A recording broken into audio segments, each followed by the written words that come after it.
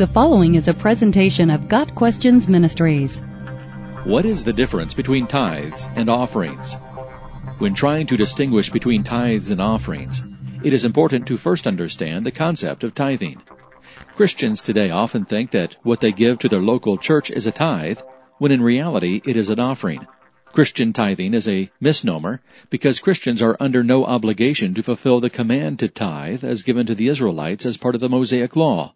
The tithe was a requirement of the law in which all the Israelites were to give 10% of everything they earned and grew to the tabernacle or temple. The New Testament nowhere commands or even recommends that Christians submit to a legalistic tithe system. Paul states that believers should set aside a portion of their income as an offering, but this is not a tithe. 1 Corinthians 16 verses 1 and 2. God expected the Israelites to honor Him by giving the first fruits of what He gave to them.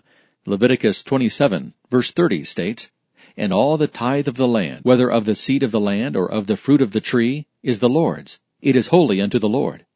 Giving the 10% tithe was commanded of the Israelites and was therefore an obligation. When Christ died on the cross, He fulfilled the requirements of the law and made the mandatory 10% tithe obsolete. To continue to insist that it is still in effect is to nullify, at least in part, the sacrifice of Christ, and return to the idea of justification by works and law-keeping. The first fruits offering found its fulfillment in Jesus. But Christ has indeed been raised from the dead, the first fruits of those who have fallen asleep.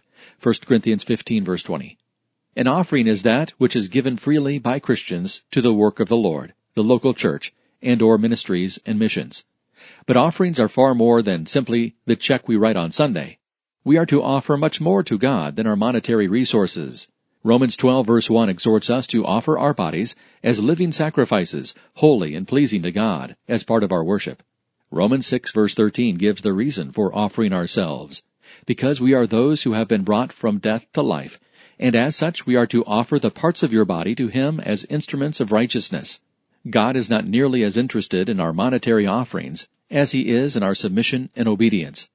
The truth is, He doesn't need our resources to accomplish His plans and purposes. After all, He owns the cattle on 1,000 hills, Psalm 50 verse 10, and needs nothing from us.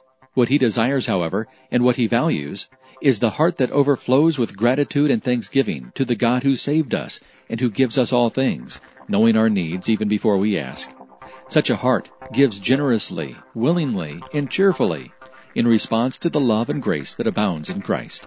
Got Questions Ministries seeks to glorify the Lord Jesus Christ by providing biblical answers to today's questions. Online at gotquestions.org.